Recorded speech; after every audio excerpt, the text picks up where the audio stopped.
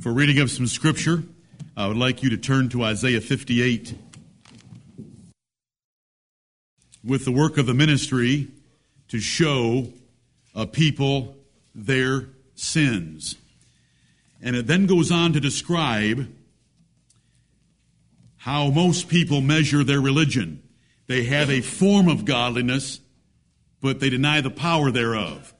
It's going to talk about fasting. And the Lord is going to make fun of their fasting because he doesn't really care that they're going without food. What he wants is righteousness. He wants obedience. Righteousness being doing what is right by God's definition. And then he's going to be describing that those who will forget ceremonial religion and start practicing righteousness, how much he'll bless them. This is Isaiah 58. It will serve our study of James chapter 1. Isaiah is going to show the sins of Israel. He is going to mock their fasting. He's going to describe real fasting, which isn't going without food. It's doing righteously. And he's going to describe the reward for those that change their lives to do what is right. Yes, I'm speaking to everyone that was at the couples retreat, and I'm speaking to everyone else as well. The Lord is not impressed by our church services if our service to him outside of this church building is not righteous and holy. It's a wonderful chapter because the blessings in the second half are pretty wonderful. Isaiah 58. Cry aloud, spare not. Lift up thy voice like a trumpet, and show my people their transgression, and the house of Jacob their sins. Yet they seek me daily, and delight to know my ways, as a nation that did righteousness, and forsook not the ordinance of their God. They ask of me the ordinances of justice. They take delight in approaching to God. He is sarcastically condemning them, in case you didn't understand. Verse 3, wherefore have we fasted, say they, and thou seest not? Wherefore have we afflicted our soul, and thou takest no knowledge?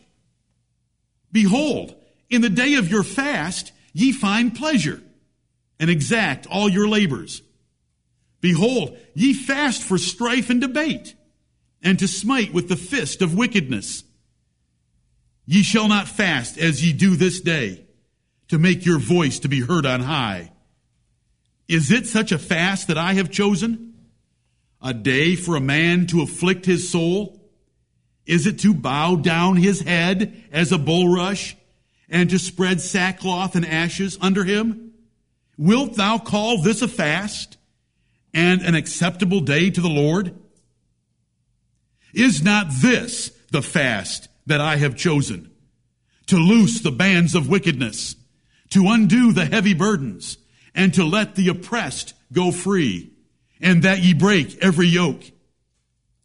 Is it not to deal thy bread to the hungry, and that thou bring the poor that are cast out to thy house?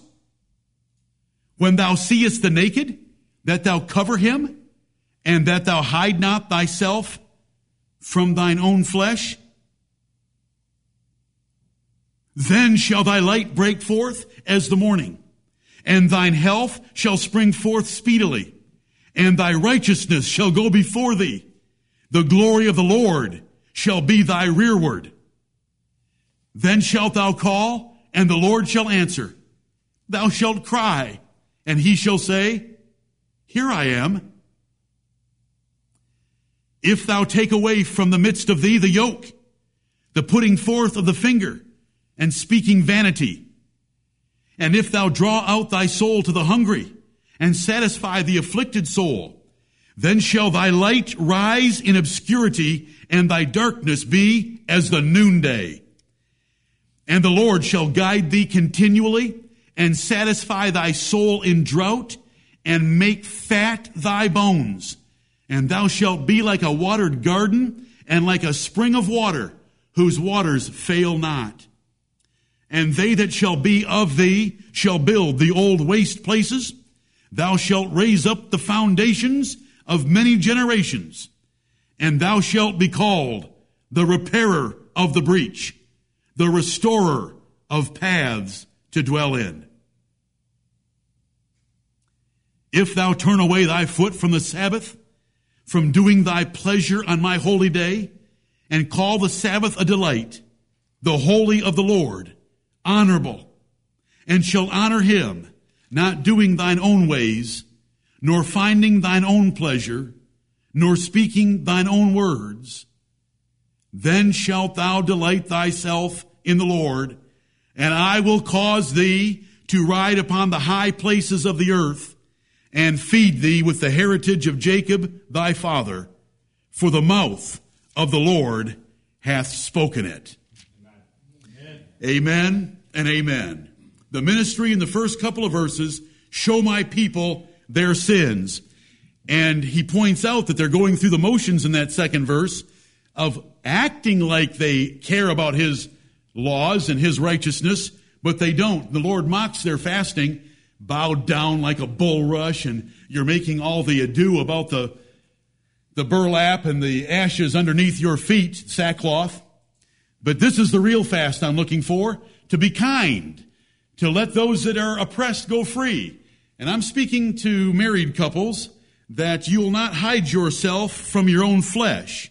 The Bible says, therefore shall a man leave his father and his mother, and shall cleave unto his wife, and they shall be one flesh. You can start right at home with your marriage in relieving the oppressed and giving some freedom and undoing the heavy burdens and so forth. But it applies to every part of life. Then shall thy light break forth. Do you need direction in your life? Do you like light? Do you like the brightness and the cheerfulness of a day that has a bright sun shining? It's in verse 8. The Lord will do that when you are obeying him. And thy righteousness will go before you. So whatever's in your path, God is going to take care of it. He's going to make your way straight, your crooked ways straight, and your rough places plain, because of the righteousness, practical righteousness, that you have by obeying him. And it will be your rearward as well. Now, that's a word you haven't seen spelled that way in a while. It's R-E-R-E-W-A-R-D, but it's behind, because the previous clause has in front. You'll be surrounded by God's blessing front and back going through life. That's how everyone should want that blessing. And how do you get it? It told you in verses 6 and 7. And then he'll be our rearward, and our righteousness with his blessing will go before us. Then you can call unto the Lord, and the Lord will answer from heaven, here I am. We usually think of words like, here am I, send me, as being our response to God calling. But here God says, you call, and I'll say, here I am. You've heard these things before. I want to remind you of them. And verse 10 goes back to telling us what we ought to do. Draw out our soul to the hungry and satisfy the afflicted soul. Then light's going to come to us. Understanding, wisdom, direction, blessing is all meant by light. And the Lord, verse 11, shall guide thee continually, not just a moment here or there, but continually, and satisfy thy soul and make your bones fat. Do you feel unfulfilled and unhappy and unsatisfied at times? This passage, picked yesterday, can make you fat. And it's a choice to live in obedience to God. He can make you fat. Do you remember, Brother Stephen, a decade ago, when we rejoiced about this passage, you and me, about being fat? 10 years already, brother. It's a wonderful passage. Your bones. He's going to make you like a watered garden. You're going to be springing up, prospering like Psalm 1 describes the man who doesn't walk in the counsel of the ungodly and so forth, but meditates in the word of God. Right. You'll be the repairer of the breach, the restorer of paths. You'll be great. They that shall be of thee shall build the old waste places. I don't know if it's going to be Victoria, Adam, or Stephen, or all three of them. They that shall be of thee. Because those three are of thee. And they're going to become great if you keep up your greatness. And I'm speaking to every brother in here, but I want it to be personal. And then he goes back to Verse 13, if you'll stop doing what you like to do on the Sabbath and do what I like having done on the Sabbath and making the Sabbath day a holy day and a delight to the Lord, not finding your own pleasure or speaking your own words, then that is truly delighting in the Lord. It's not just showing up at church. It's doing what the Lord wants you to do in your private, personal life. And I'll cause thee to ride upon the high places of the earth and feed you with the heritage of Jacob that I had promised him. The mouth of the Lord hath spoken it. What is the probability that it won't happen? 0. But there's a condition, and that's our obedience. And so I show you your sins by God's word. And I showed a bunch of marital sins to all of us, Thursday through Saturday. And I hope that every time we open this book, we'll remember that it's to show us our sins. And if we'll humble ourselves before it, the blessing and the reward that's promised is great to us and to our seed, including Elizabeth.